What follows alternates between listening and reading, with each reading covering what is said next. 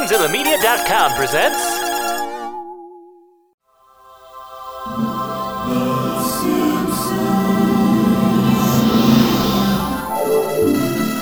When will I learn?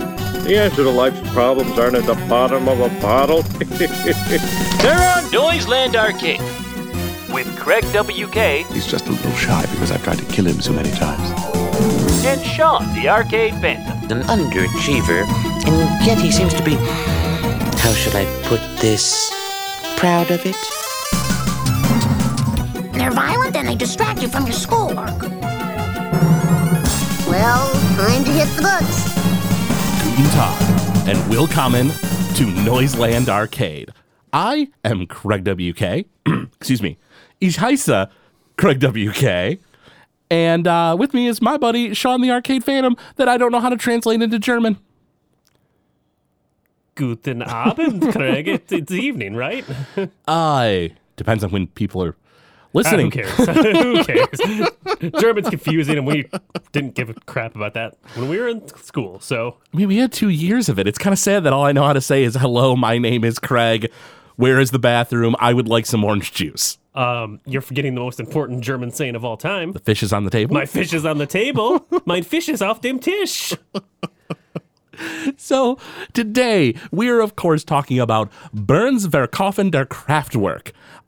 Sean, when did this episode first air? So before we get to when it first aired, let's talk about the title of this episode for a second. Sure. We don't do that very often. So the title is supposed to translate to Berns sells the power plant. Okay. However, the correct translation would be Berns verkauft das Kraftwerk. That's funny because we, not only in this episode do we hear Berns speaking German and like the other characters speaking German, which I guess I didn't do enough research to know if it's like super official, great German, but like it sounds pretty legit. And normally The Simpsons is pretty good about, making sure that the proper like languages and stuff are being used. So it's kind of interesting that they messed up the title. But then again, the audience doesn't technically know the title. Like we do nowadays, but like they never posted the title name back in the day, did they? No, you just see it in the end credits as like the Simpsons episode M135F, which sounds like the code name for a mobile suit or something in Gundam. Oh man, that'd be a sweet mobile suit, the M135F. Man, that thing's sweet. I mean, we can already tell it's a flight type because of the F. We already know it can fly, which is great. It's already a great mobile suit. Okay, I just wanted to get that out about the episode title for everybody. So, Sean, this episode aired what, December 5th? December 5th, 1991. 1991. So in this episode, the stock in the power plant rises, prompting German businessmen to offer Mr. Berns $100 million for the Springfield nuclear power plant. Zany antics ensue. So let's set the scene for where we are in 1991. Yeah, so Sean, what was happening on around December 5th in 1991? So on December 11th, which actually is the day my brother was born, so shout out to my brother on here. Neat. Hook was released in theaters. Wait, was your brother Peter born? Pan? Yes, he was Peter Pan. Your brother is Peter Pan? That's amazing. Was he born in 91? Yeah, 91. Wow, yeah. I suppose he would be. That seems so late, but it's not. It was a long time ago. It's so long ago. It's almost 30 years. I wish my knees didn't hurt so bad. But yeah, Hook was released in theaters. That's it's funny because like there's a part of me that looks at Hook and I'm like, this is not a good movie. But there's another part of me that's like, I kind of love this movie. Hook is kind of like the perfect family movie. I mean, you got Dustin Hoffman as Hook. You got Robin Williams as an older Peter Pan. Yeah. I mean, it has a solid cast. Rufio! Rufio! It had a sweet arcade game. It had a average platformer on Super Nintendo. Wasn't that platformer just a different game, reskinned? It was, the company did, what was it? Sky Battler or something like that? Something like that. It's something like that, yeah. But that game is actually a little bit better than Hook. They ended up, I think they did Hook first and then went on. Okay, they used the same engine. I'm pretty sure that's how it went. I could be a little off. It would be weird that the second version was the worst version, but whatever. But yeah, I could talk about Rufio for day in, day out. But Craig, depress us. Tell us how the world was horrible back in 1991. Well, this is a heavier topic, but it's a little bit of good news. Hear me out. The final American hostage was released just the day before this episode aired, Terry Anderson. He had been kidnapped in 1985. He spent 6 years in captivity. He even had a daughter who was born just like 3 months after he was kidnapped. This hostage crisis, known as the Lebanon hostage crisis, went from 1982 to 1992, when the Lebanese civil war was pretty much at its peak. Altogether, 104 people were kidnapped and many ended up dying, which is horrible. It's said that the extremists that were kidnapping people, it's said that they were trying to use the hostages as leverage to dissuade the superpowers from getting involved. So basically, these extremists and stuff that were a part of the Civil War would kidnap these journalists and stuff that were, over there reporting. It's not only their job, but it's like trying to bring truth to the world and stuff. And unfortunately, they made them targets. And they spent a ton of time in captivity. So it's a very sad story. But at this point, the last American hostage was released. And by the next year, the remaining hostages were released. And Terry Anderson's still alive and well. I just looked that up. Oh, nice. I'm glad. Shout out to Terry Anderson. I'm glad to hear that you're doing all right, buddy. One of the, there's a hostage who, because, I'm pulling my news out of the Detroit Free Press from back in 1991. There was a hostage. He wasn't the last release, but he was from Michigan. And there was a big write-up on him because, of course, that hometown story feel, of course, Detroit Free Press went for that. But it was kind of depressing because the guy, I guess, was exercising and his captors didn't like that. And they ended up knocking his skull in pretty much, and he ended up getting seizures. And the Free Press was talking about how it seemed like he would have them for pretty much the rest of his life. Damn. Yeah, but that's luckier than a whole lot of other people that were, ended up dying due to malnutrition or sickness or stuff like that, So, but shout out to Terry Anderson and all the other hostages that got released, On this day in 1991, things would have been looking up for you. But John, are you ready to talk about the episode? Yeah, let's get into this one. I like this one a lot. Yeah, this is honestly probably one of my favorite from the season. So the episode starts off and Mr. Burns is having his hair washed by Smithers. And Burns is lamenting. He's pretty upset. And, he starts to even kind of choke back some tears or whatever, starts to get a little teary-eyed as he's kind of just feeling melancholy. And Smithers gets immediately upset. And he's like, oh my God, the bottle said no more tears. And Burns says something to the effect of a promise that can't be kept by a bottle of shampoo or beyond the power of shampoo. I love that line. Johnson & Johnson can go to hell. It still causes tears if it gets in your eyes. I gotta say, shampoo in your eyes is a really, really painful feeling. It doesn't happen to me very often. It's only, I think, happened that I can remember in more recent years, not when I was a kid or whatever, once. And it was when I was singing a song and I was in a good mood and the song called for me to clap my hands and I had shampoo in them and I did like an idiot and then shampoo just exploded in my eyes and I was like, oh God, no. I have longer hair, so it happens to me all the damn time. Oh, that's unfortunate. I usually try to keep my hair, it grows pretty fast, but I usually try to keep it a little shorter. But Smithers grabs out Mr. Burns' friend. Snappy the alligator. Yeah. He's so adorable. I love him. And so Smithers uses his little puppet and he's like, tell me what's wrong, sir, and stuff. And he's like, oh, Snappy. And he basically talks about how, when he was younger, he wanted to hit Grand Slam home runs, wipe out nations with a stroke of a pen. And Smithers through Snappy uncovers that Mr. Burns is feeling pretty resentful to the power plant, that it, takes up so much of his time. And so Mr. Burns says, he's like, yeah, maybe I'll sell the plant. And Smithers is a little upset about this. Rightfully so. I mean, he's going to lose his lover / boss. I mean, yeah, it would. His fantasy lover, I guess. Yeah, basically, yeah. Quixotic. So you have Smithers, who's kind of upset right now, and we see Homer is.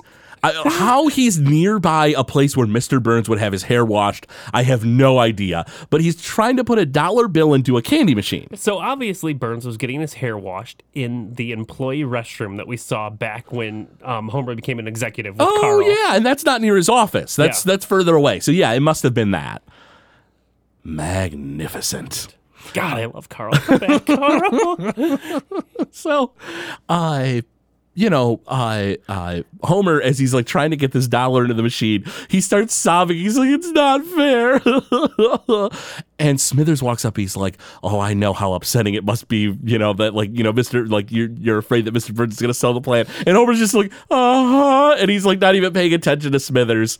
And Smithers says, he's like, oh, Mr. Burns wouldn't sell the plant. I don't think for less than $100 million. And Homer's like, oh, that's a lot of money. And Homer grabs out his beat up $1 and he's like, Mr. Smithers, can you give me change for $1? And Smithers grabs out a handful of change, puts it in Homer's hand. He's like, good, try to get something to eat. And Homer gets a free candy bar. I love that. And Homer's just sitting there eating a nice candy bar. Yep. And so he gets a phone call while he's at work. From his stockbroker, who is a character I wish came back because I love this character so much. I'm renewing my notary license on a weekly basis because I'm dying. And so, the guy calls, he's like, Homer, it's your stockbroker. And Homer's like, I own stock? And for waiving constitutional rights at work, all the workers were given some stock. And so they make small talk because the guy says, he's like, oh, hold on, let's make some small talk. How are the kids? Or how's everybody? He's like, okay. He's like, you go dancing? Not anymore. He's like, good. And so they just make this like crappy small talk. We should get together sometime. Yeah, that sounds great. And so Homer is told that the stock is rising higher than it has been. And so the guy recommends he sells it. And Homer's like, well, what would I get? And he's like, well, let me put it to you this way. If you sell now, you'll have $25. And Homer's like, yeah, sell. And so he starts imagining all the cool things he can do with $25, like getting a haircut or his car washed or a hammer. Ooh, hammer. Hammer. So Homer has 100 shares in the stock, by the way, because it's 25 cents a share, he says. And he gets $25 for it. So it's 100 shares. That makes sense. Which we'll later see the stock rises to $52 a piece, and then that's why it's worth $5,200. Yes. In fact, that scene comes up right now. Scott Christensen? Yep. Scott Christensen is talking about the big, boom in the stock at the power plant, which, yeah, that's a pretty big jump. But, the Marge is talking like this is going to be revolutionary to him, but, it's $5,200. That's, I'm not going to say that that's not a lot of money, especially in 91, but and yeah, that could be a nice windfall, but I don't know that that's okay, kids, we're going to live the good life now money. So she points out that they've never had a savings account before, which is one of the saddest things I've ever heard. Mm-hmm. Yeah, it's not great. So $5,200 is a lot of money for that scenario because they're living paycheck to paycheck. They're true. They're barely scraping by. This will give him a little bit of luxury, not the things Bart's fantasizing I was going to say, about. Yeah, because Bart fantasizes about getting a monster truck, a cement truck filled with milkshake. What kind of milkshake? Chocolate frosty milkshake? Chocolate frosty milkshakes. Yeah, chocolate frosty milkshakes. Tracy Ullman reference for those who don't know. And a jetpack. What a jetpack? We still, to this day, don't have a working jetpack, let alone in 1991. I want a jetpack. Only if you're good. Strap a drone on my back and we'll just call it a jetpack. Wow, Sean's slowly getting away. So, while, Marge is pretty excited about, what's to come, Homer takes his $25. How he was able to cash it in right then and there, I don't know stocks that well, but I can't imagine it's just It typically takes a couple days. Yeah, I was going to say. Recently pulled some money out of my stocks, and it Really? takes a couple days, yeah. So Homer somehow, though, has this $25, and he goes into Moe's, and he gets a Henry K. Duff's Private Reserve. I love Henry K. Duff's Private Reserve. The fancy picture on the bottle, the fact that Moe tells him that once it's open, there's no refunds. It's a $25 bottle of beer. It's got to be good. Is Moe just jacking up the price, though? Because, like, I don't think I have ever known a single bottle to be $25 of a beer. And, like, there's some fancy beers that get released. Like, what is that? What is it? Dogfish Head, like 180 IPA or whatever. It's like $20 a 4-pack. So you can get single beers that are about $25. Really? Believe it or not, there's a really expensive bottle of Pabst Blue Ribbon. I don't, but go on. It's like averages for, I think, $100 a bottle. What? Yeah. Is it any good? I don't know. I'm not spending that kind of money. No, certainly not a Pabst Blue Ribbon, that's for sure. If I'm spending that kind of money, it's going to be on whiskey. I'm not going to simply get a beer. All right, that's fair. And so, while Homer's excited and he's, hyping up the fact that he's just going to retire and play the stock markets or whatever, and he's like really full of himself, he sees a couple of guys at the bar and he's like, drink up, boys. And the two guys are like, oh, thank you. Yes, but we feel like your beer is like swill. Yes, we're saying only a swine would drink this, but thank you. And Homer's like, say, you're not from around here, are you? And he finds out that these two guys are Germans. And one of them had a big factory in the East. Another had a big factory in the West. Now they have a very big factory together.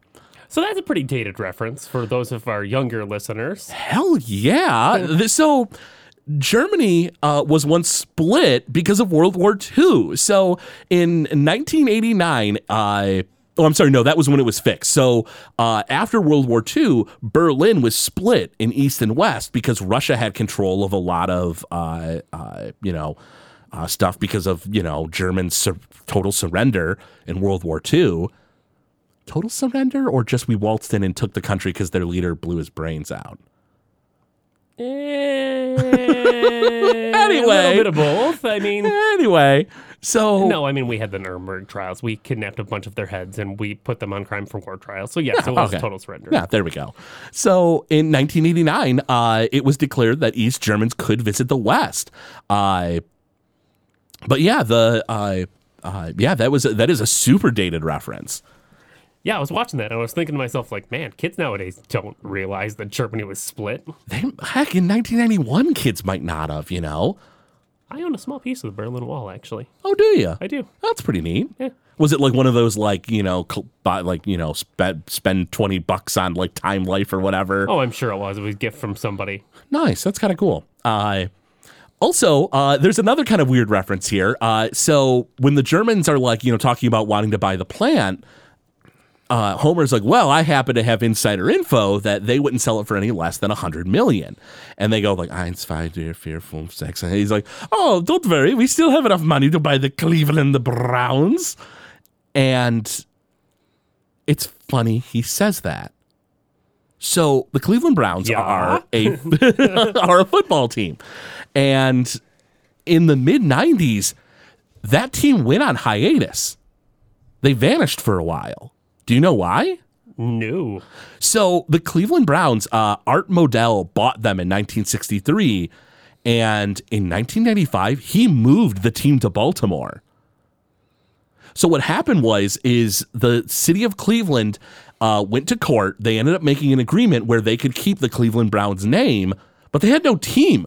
This Art Modell guy stole their team, put it in Baltimore because he thought he would make more money there, made the Baltimore Ravens, which is why that football team appeared in as late as 1996, and then the Cleveland Browns didn't show back up until like I think 99 even, like a few years after. And so yeah, the Baltimore Ravens at that time were the Cleveland Browns players. So if the Germans had bought the team, they could have prevented this. Damn. Come on, Germans. I blame Mr. Burns. Well, he did screw them in the ending. Not for a spoiler, but right. So so we get back to home. And Patty and Selma are over, and Marge is hyping up this like savings account and how everything's gonna be all right. And Patty and Selma are like, he's probably spending the money on beer as we speak. Magic beans. Yeah, magic beans. That's right. Oh, that's what it is. Because then when Homer comes in and Marge is like, did you hear the news? He's like, yep, but I already spent it. And she's like, you spent $5,200? He's like, what are you talking about? And I think it's... Yeah, you already spent it. On what? On beer. Surprise, surprise. You spent $5,200 on beer?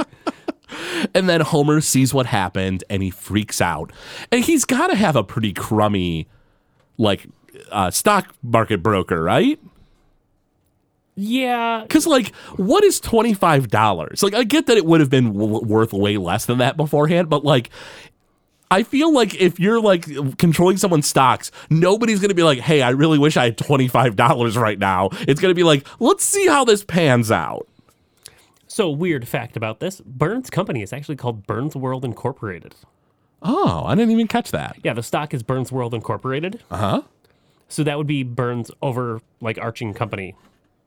So any Burns processes would go through Burns worldwide. Interesting. So anything else he owns that's not the power plant would be Burns worldwide. Like the chemical warfare. His chemical weapons plant, his his railroad, his waterworks. It's a crummy monopoly. So, Bart kicks Homer in the butt, and Homer is just taking it. He is just really despondent that he is messed this up for his family. And when he gets to work the next day, everybody pulls in with all these fancy cars. And it got me thinking, what was the average price of a car in 91? Because I thought, well, maybe that was enough to buy a car. But no, the average price of a car in 1991 was about $15,000 of 91's money. So I want to point this out. Everybody who pulls in has a better job than Homer. That's true. They probably own more shares in the company. That could very well be. You would almost think it'd all be even. It's just hey, here's every employee gets some stock, but it might have been a seniority thing, or... It might have been you were offered this for this, and this for this, and this for this. And they're making probably more money in general anyway. Yeah. So yeah, that could be. I love Charlie's old-timey car that he pulls in. He's got a little scarf on. Yeah, the goggles and stuff. It's great. And Lenny gets plastic surgery. Yeah, it started with him, getting work done on his eyes, but next thing he knew, it just kept going up and up and up. And then one of the guys has a limo with a TV, and he's like, hey, guys, check this out. And we see Burns is having a meeting with Germans. And... everyone's freaking out, and Kent Brockman is like, Mr. Burns, you're going to sell the plant to the Germans? And Burns yells, he says, you'll see lederhosen on the Statue of Liberty before I sell the power plant to Germans. And they're like, but why are you meeting with them? And he says, so I can look Uncle Fritz square in the monocle and say 9, which is a pretty great line. And so they go to the Hungry Hun.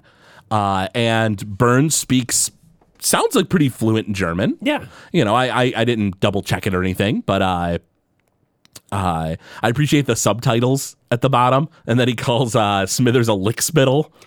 He does say mein lickspittle.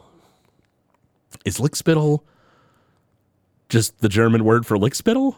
I don't think it translates. Probably not. But you would think that there'd be something, because those Germans got a word for everything. And so, they slide him a note that says $100 million, what they want to buy it for.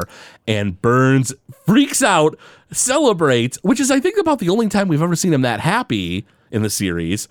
And then he sits down and he goes, I begrudgingly accept.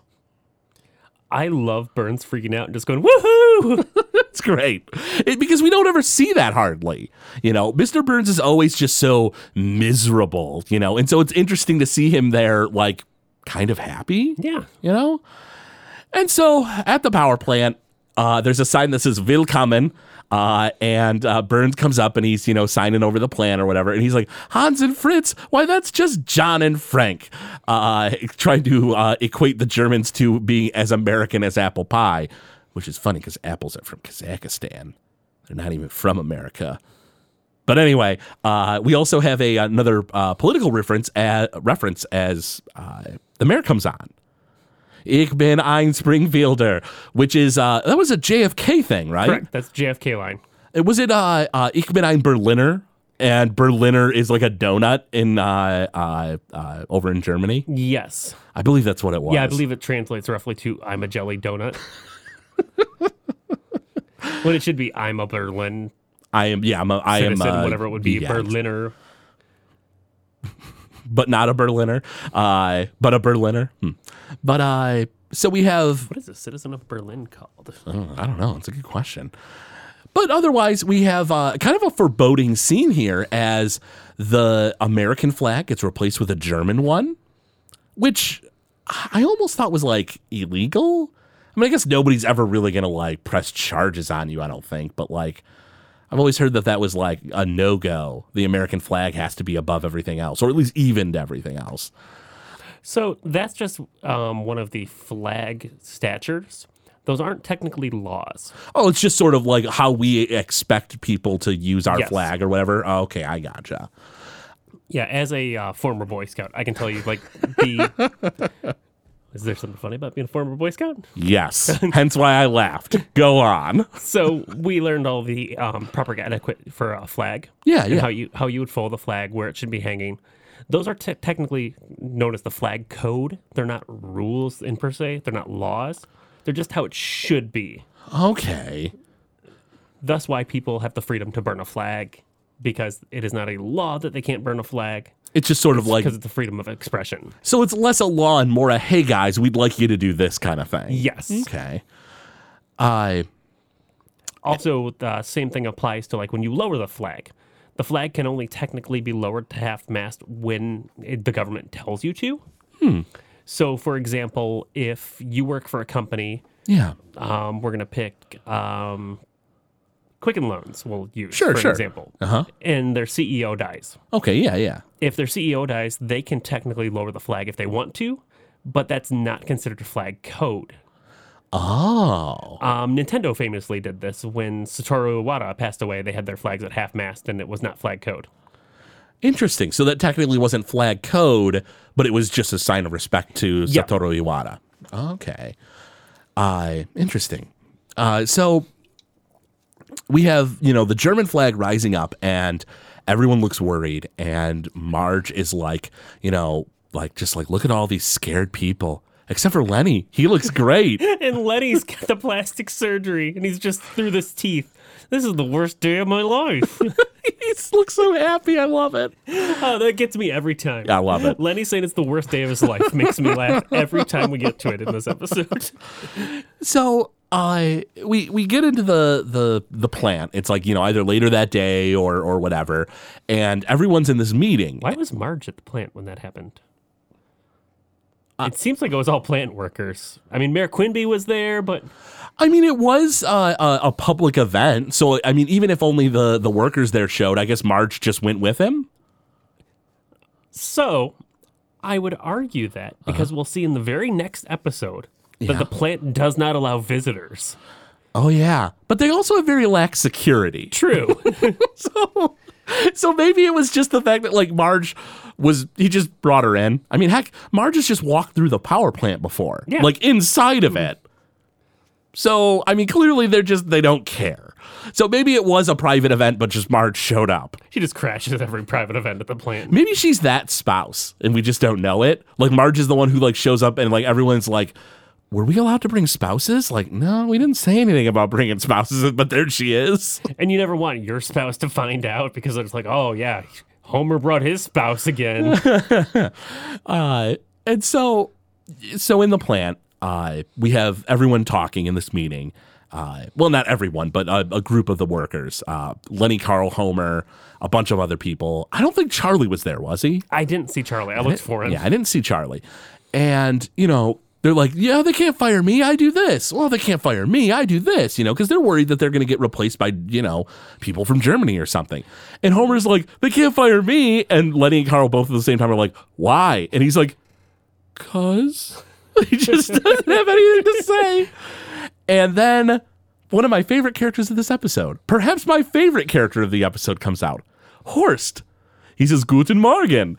And he says that he's come on to do this meeting because he's the most non-threatening. Perhaps because he reminds everyone of the famous Sergeant Schultz from Hogan's Heroes. And everyone's like, hey, yeah, he does look like Horst. Or Horst does look like Schultz. If you don't know, Hogan's Heroes had 168 episodes from 1965 to 1971. Schultz was played by John Banner, who, interestingly enough, did not like his typecasting. He was frequently typecasted as a German Nazi soldier for like World War II movies. And the reason he hated that so much is because he was, I think, Jewish. His family perished in a concentration camp. Like his not immediate family, but more distant relatives died in concentration camps and stuff, and so he didn't really like that. So he kind of argued that Sergeant Schultz wasn't like really a true Nazi. He was just sort of like an everyman, sort of stuck in this situation or whatever. Well, I mean, that is a lot of the Nazi Party of Germany. Yes, the Nazis were horrible. They were going to do terrible things, but a lot of people were just citizens of Germany who were kind of forced into it because it's you join the concentration camp as well if you're not going to join our service. Yeah, that's not great. And I mean, if somebody burst in the door right now and said, hey, Craig and Sean, we're this horrible group, but you got to join us or we're going to send you off to die, we'd be like, sure, boss, whatever you say. Sean, you're immediately like, man, this sucks that we've been forced into this. You turn around, I'm already in a black suit with like skulls on my hat. Craig, did you already have that outfit? No. 9? 9? Praise the leader?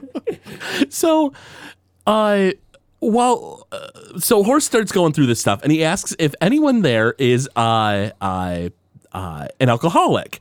And a bunch of people start raising their hands, and one of them is like, I'm drunk right now. Yeah, I'm drunk right now. And so Horst says that he's going to send them on a 6-week drying out, or to a 6-week drying out facility in Hawaii, and they'll return at full pay. Oh, maybe I'll marry Elizabeth Taylor.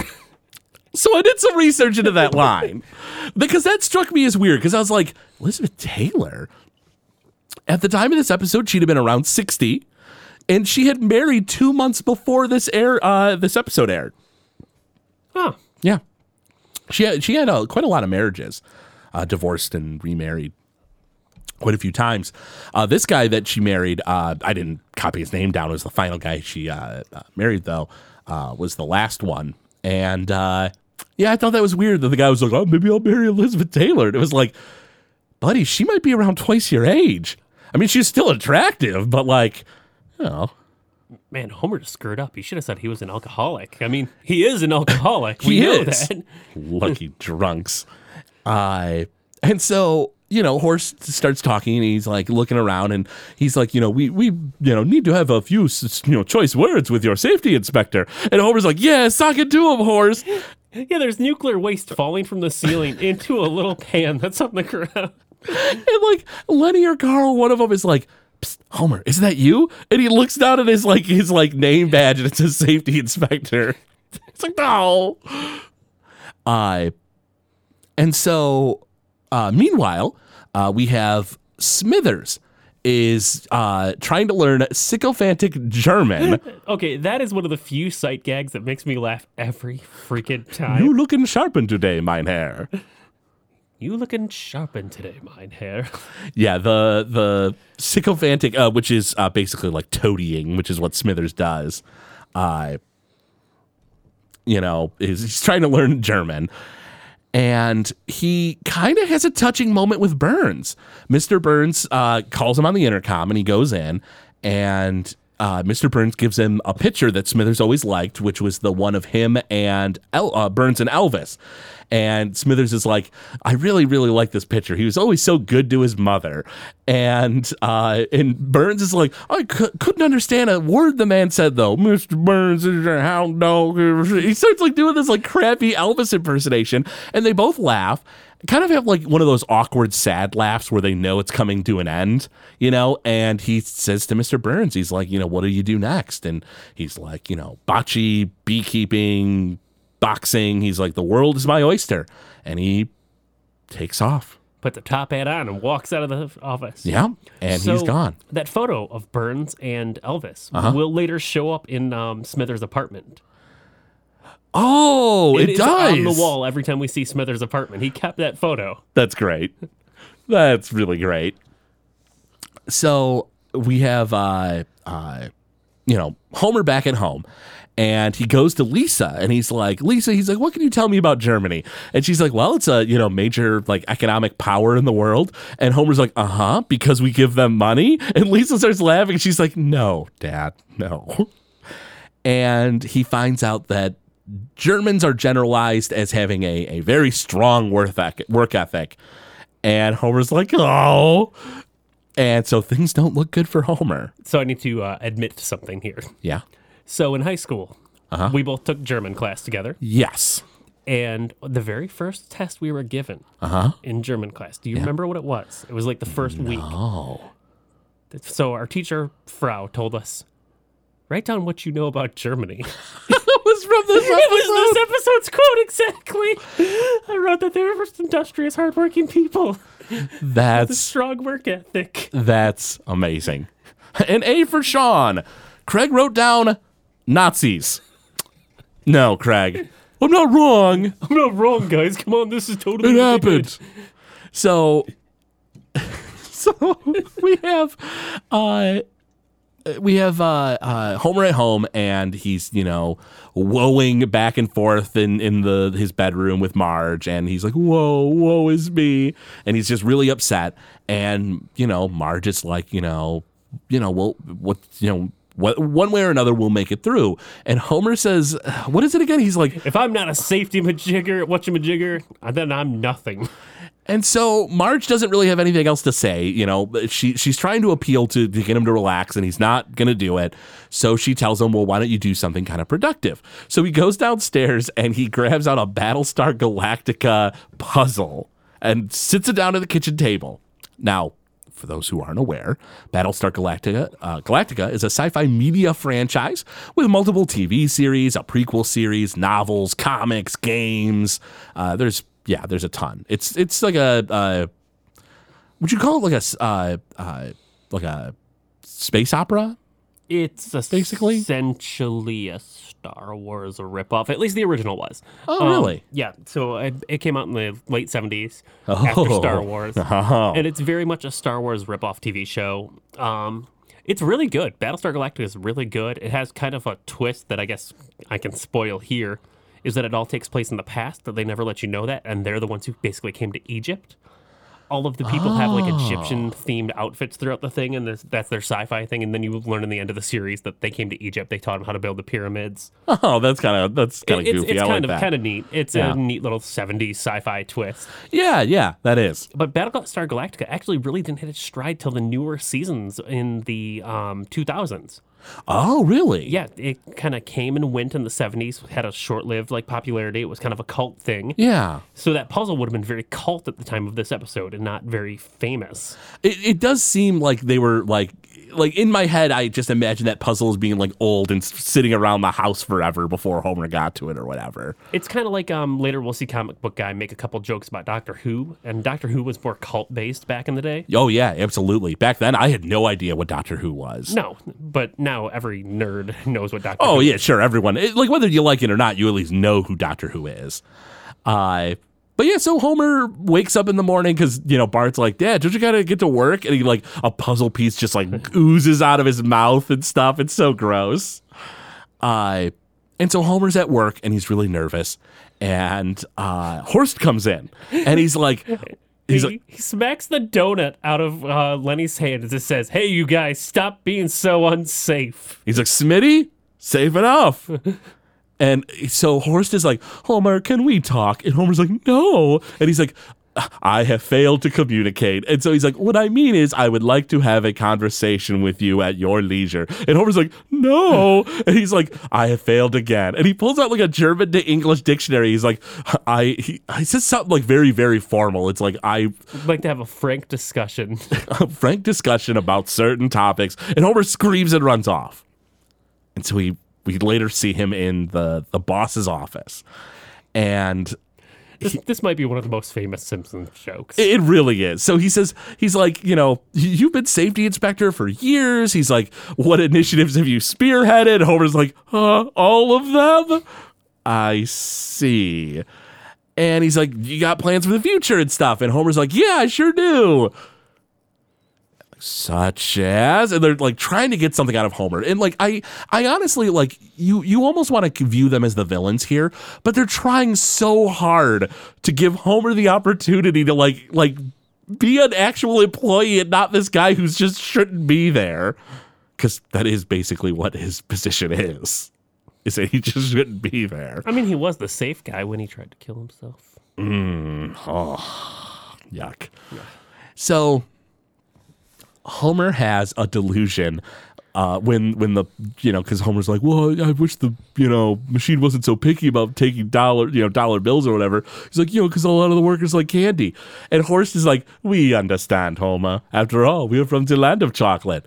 And Homer has a fantasy where he runs around a chocolate town and goes to Fudge Town and can see half-off chocolate in the window, but it rains chocolate balls and he bites into that chocolate dog. So we don't give enough credit to Alf Clausen and his background music for The Simpsons. It's so good. But this might be his greatest composition that he has for The Simpsons. It is a really, really wonderful, magical tune. This and the tune that plays when Burns and Smithers are running the power plant together in Last Exit to Springfield are two that just make me happy every time I hear them. Yeah, they're great. And so Homer is like, like la la la la la la la, like, humming along to this like chocolate song, and they're like, Mr. Simpson, and he's like, oh, I'm sorry, we were talking about chocolate, and they're like, that was 10 minutes ago, and so, we have Homer back in the Sector 7G, and I think it's Lenny is like, like, sure, the Germans have made mistakes in the past, but that's why pencils have erasers, and it's like, is that making light of the fact that... Oh, yeah, it's making light of World War II. It's totally making light of World War II. And so the Horst gets on the PA system, and he's like, we regret to inform the following layoffs. Simpson, Homer, that is all. Which, that's not how that works. If you're laid off, security brings you into an office... They mail you your stuff later or have it grabbed for you, and then they escort you off the premises. Depends on the job. It depends on the job. I guess I know. I guess that does make sense. If it's a little bit of a lighter place, sure. But like a nuclear power plant, there's no way they would not be escorting Homer off the premises. As we pointed out, security sucks there. So all right, yeah, that could be the Burns' case. real security is Crusher and Loblo. Let's be honest. And they're Burns' security, nobody else's. And so it cuts to the Simpsons house, and we see that they're having to kind of rough it. They grab out cat food, which this scene is really iconic to me because I had a cat growing up. And so in the can opener, it's like carrot cat food, 88% ash, 12% carrots. And when Bart puts the food in the cat's dish, it like makes this like puff noise and like dust flies up. And the cat's just like, and so Lisa's doing like Marge's hair. They're like squeezing like the little tiny soaps together to make one big piece of soap to save money. Bart's not paying for the comics he reads in the store or taking baths. Bart, you got to take baths. Also, I love the Homer's complaining that he was fired as a safety inspector as he has a fork in the toaster. And he's like, stupid piece of junk. And he looks at the wall and he's like, I don't see a problem here. And I counted 11 cords going into one outlet. That's amazing. That is a fire hazard. Hell yeah, it is. But I'm sure the Simpsons won't have their house burned down at any point, right? Never. Mm-hmm. And if it did, it wouldn't be from electrical fire. I argue that. So, Mr. Burns is trying to live his best life. And so he is playing bocce ball in a park. And you have Abraham Simpson, Jasper, and some other old dude who you occasionally see at the retirement castle. Yeah, Springfield Retirement Castle. And they're trying to teach Burns how to play bocce ball. Now, have you ever played bocce? I have not. It is a ton of fun. I was always kind of under the impression, especially with episodes like this, where I was like, okay, it's like an old person sport. Like, this is kind of lame. It is really a ton of fun. Basically, the whole premise is you throw this smaller ball out there, and then you take turns going back and forth, 2 people, or sometimes 4 people, but just 2 teams or whatever, throwing balls, and the most balls you have close to the little ball gets you points. And what's fun, though, is that you can, like, screw people over. So, like, if you see, like, they have, like, 4 balls next to this little one, you can just bowling style it, smash them all up, and they all go flying, and, like, you know, they don't get their points or whatever. And a special shout out to a buddy of mine. So, a buddy of mine, Alex, actually runs a company called American Bocce Company. If you're interested in bocce ball, make sure to jump onto like Instagram and Twitter and follow American Bocce Co. So American Bocce and then CO. And then on Instagram, we also have, for the Detroit area, which we're part of, American_Bocce_DET for the Detroit account. So make sure to check those out if you're interested in bocce ball. And if you ever see it at a bar and you think, old person stuff. Maybe because I'm old, but you know what? Screw it. It's fun. I like crochet, but I'm going to get into that next episode. Or, not crochet. What is it? Croquet. Oh, yeah. 2 very different things. I like croquet. I'm going to get into croquet next episode. So I like my old people sports. And so, yeah, Burns can't even throw the ball, and all the old people start laughing at Burns. He's like, get out of my park. I own this park. They're like, worth it.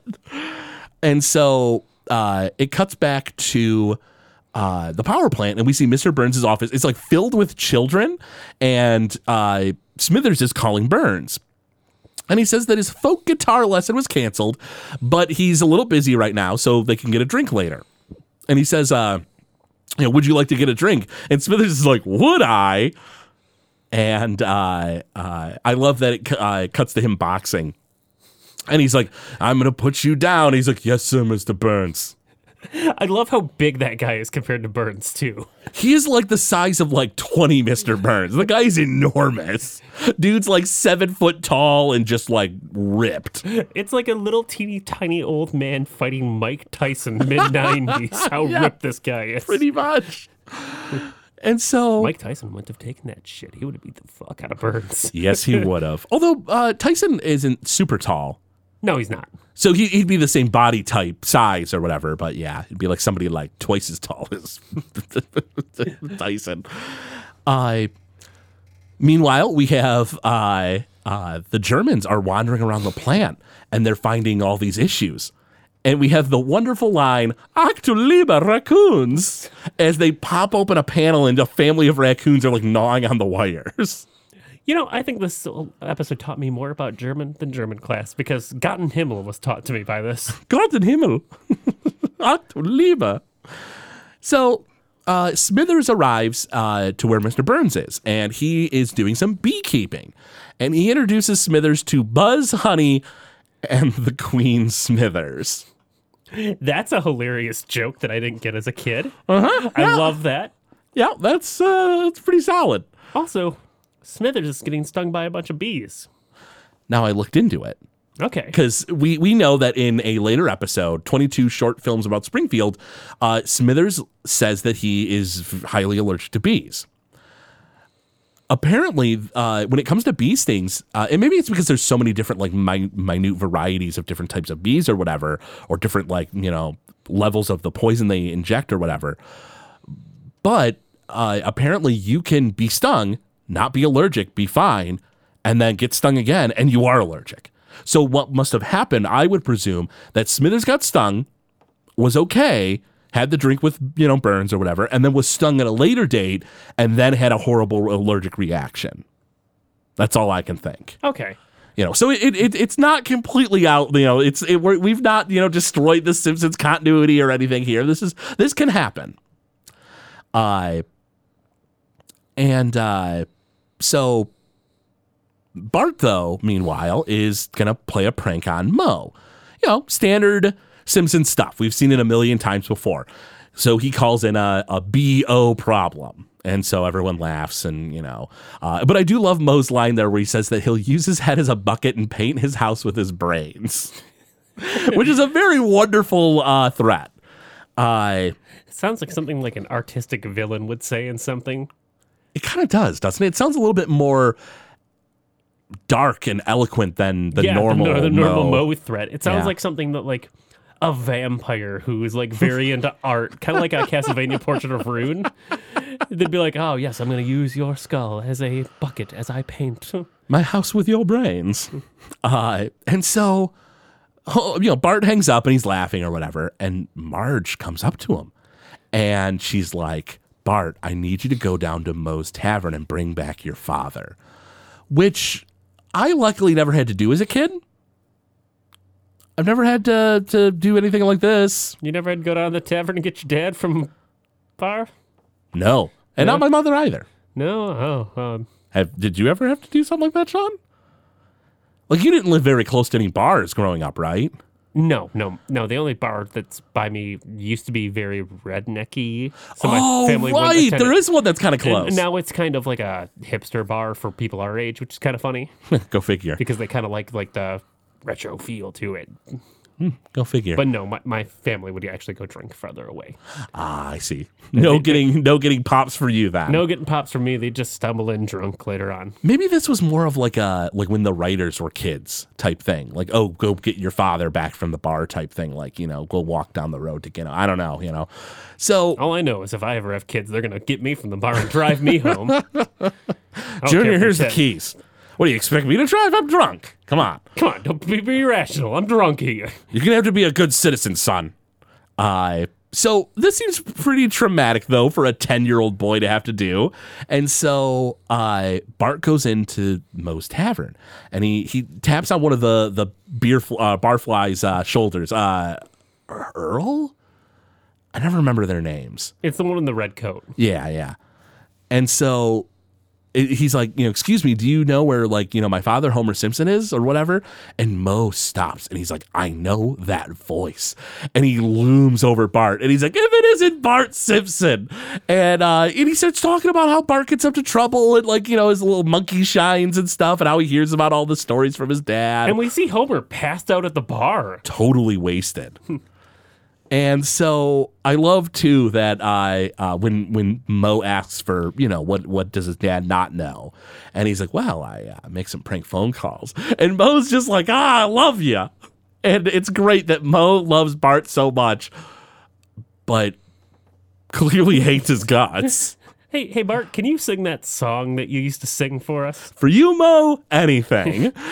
And he starts singing the Teddy Bears Picnic song, which. Did you look up info on this? I used to read this book all the time as a kid. Really? Yes. Now, this is what blew my mind, because I thought, okay, this has got to be like a 70s, 80s thing or something. The melody is from 1907, and the lyrics were written in 1932. Yep. That is insane to me. And I grew up with it. Adorable. Yeah. My mother let me know that I couldn't become a true American hero if I sang the Teddy Bears Picnic song, and she forced me to watch G.I. Joe. I think you're fantasizing. I think she just called you an accident to throw you down the stairs. That's more likely. But I think in the basement, a TV happened to be on. It was playing G.I. Joe. Oh, okay. Childhood trauma intact. And so Burns and Smithers, who are looking for a drink, pull up, and Burns decides to go slumming. My favorite Burns line. He says, "Oh boy, a blue-collar bar. Let's go slumming, Smithers." And so he mentions that he can hear from inside the mirthless laugh of the damned. And so he walks in and he brags to Smithers about how, he's going to fit right in. And he puts his arm over Homer's shoulder as Bart is being paraded around for singing this Teddy Bear song. And he's like, how about a cheap domestic beer for me and my buddy here? And Homer wakes up and immediately is furious, probably because he's been drinking, and also the fact that he blames Burns for his current problems. But he says, I'm not your buddy, you greedy old reptile. And And so like Smithers is, or Burns is like, Smithers. He's like, who is this? I don't remember what he calls him. And Smithers is like, that's Homer Simpson from Sector Siebengruben. From 7G. And Homer starts taunting Burns. And he's like, does your money cheer you up when you're feeling blue? Burns is like, yes. And he's like, okay, bad example. Well, let me ask you this. Does your money ever hug you or say, I love you? And Burns is like, no. And he's like, nobody loves you. Nobody loves you. You're old and you're ugly. Nobody loves you. And he starts harassing Burns. So I love that they put Bart in this scenario so he could also harass Burns. So he goes up to him and he's like, did you get that letter I sent you? And Burns immediately is like, oh, letter? I don't think I received any letter. He's like, that's because I forgot to stamp it. And he smacks his foot onto Burns's and Burns is like, I don't think that was an accident. Let's get out of here. And they start singing the, what is it? Like, na, na, na, na. Na na na na, hey, hey, hey, goodbye, as Burns just runs with his tail between his leg outside. Which that's an actual oldie song, but I can't place what it is. Do you? I don't remember off the top of my head. But So yeah, Burns basically realizes that what good is money if you don't have fear from it? Yeah, and so he decides he wants to get the power plant back, which apparently that song is titled Na Na Hey Hey Kiss Him Goodbye. Oh. From a band called Steam from 1969. Hey, Steam, that's like 50 years old now. No, it's like 50 years old. Okay, man. yeah, That's it's 50 years old. Cripes. So you have Mr. Burns deciding that he needs his power plant back. And so he goes to set up a meeting with the Germans. Let's see. So the Germans at that time are talking, and they say, they're like, Gott in Himmel, who'd have thought a nuclear plant could be such a death trap? And so they decide, or I'm sorry, they don't decide. They do the math, and it's going to cost another $100 million to bring it up to code. And so Burns comes in, and he's like, please sell me my power plant back. Please, please, please, please. And Horst is like, what a coincidence. You're desperate to buy, and we are desperate to sell. And Burns is like, desperate? Advantage? Burns. And he offers them half of what he got, $50 million. And the Germans are like, Mr. Burns, this is half of what we gave you. And Burns is like, take it or leave it. And the Germans then say that, beware, Mr. Burns, we Germans aren't all smiles and sunshine. And Burns immediately is like, oh no, the Germans. Oh, I'm scared, the Germans. And Smithers is like laughing. And they're like, stop it, Mr. Burns. Stop pretending you're scared. Stop it. I'm sad the Germans never came back as villains for Burns. That'd have been great. Like, wouldn't they have been great villains to go against him? That would have been really, really good. Like, even if it was just dumb, hokey stuff, like they were like trying to buy the same properties or something, like they could have absolutely brought the Germans back. So Burns comes in, kicks all the children out of his office because it's not a Pee-wee flop house, and demands that Smithers restore his office, cancel all repairs, and rehire the chap that sassed him in the bar, because he wants him close for revenge. It then ends with Homer getting a phone call as this doll is pierced with a squeak toy with a knife as Burns is like making his like villainous declaration. And the squeak toy makes the noise and Homer's like, woohoo, I got my job back. And that's how it ends. Very sitcom ending, but I love it. I feel like it's a sitcom ending, but how do I put this? It's a little sitcom-y, but done in such a way that it is very funny and with the comedic timing. And, it's sitcom-y because it's all back to the status quo, of course. Yeah. But really, all in all, I feel like that's way better than most other sitcom endings would ever be. Oh, yeah. So, Sean, what do you feel is the lasting impact of this episode? This episode really gave us Burns outside of the power plant and showed us more about his life. Yeah, that's exactly what I have put down. That this, I think, and you can correct me on this one, is this the first Mr. Burns episode? Like, he's been a villain before, but is this the first one where he's kind of one of the main characters? I mean, he's kind of the main character when he runs for governor, but he's a villain in that. True. I'll give that him being it being more about him than anyone else. But yeah, this is a little bit more of a look into his sensitive side, so to speak. You don't hate Burns in this episode like you do when he runs for governor. Oh yeah, he is a full-on villain in that episode. He's a scumbag. He wants to just do all this, terrible stuff to the environment and like make a ton of money. He's just being real crooked. But yeah, in this one, he like kind of, he tears up when he thinks about how his life is coming to an end and he didn't finish everything he wanted to do, that he's just so busy, he can't like do what he wants and relax. And he's a billionaire who's evil and corrupt and crooked, but like to a degree you almost empathize with him, Yeah. Those are very human desires.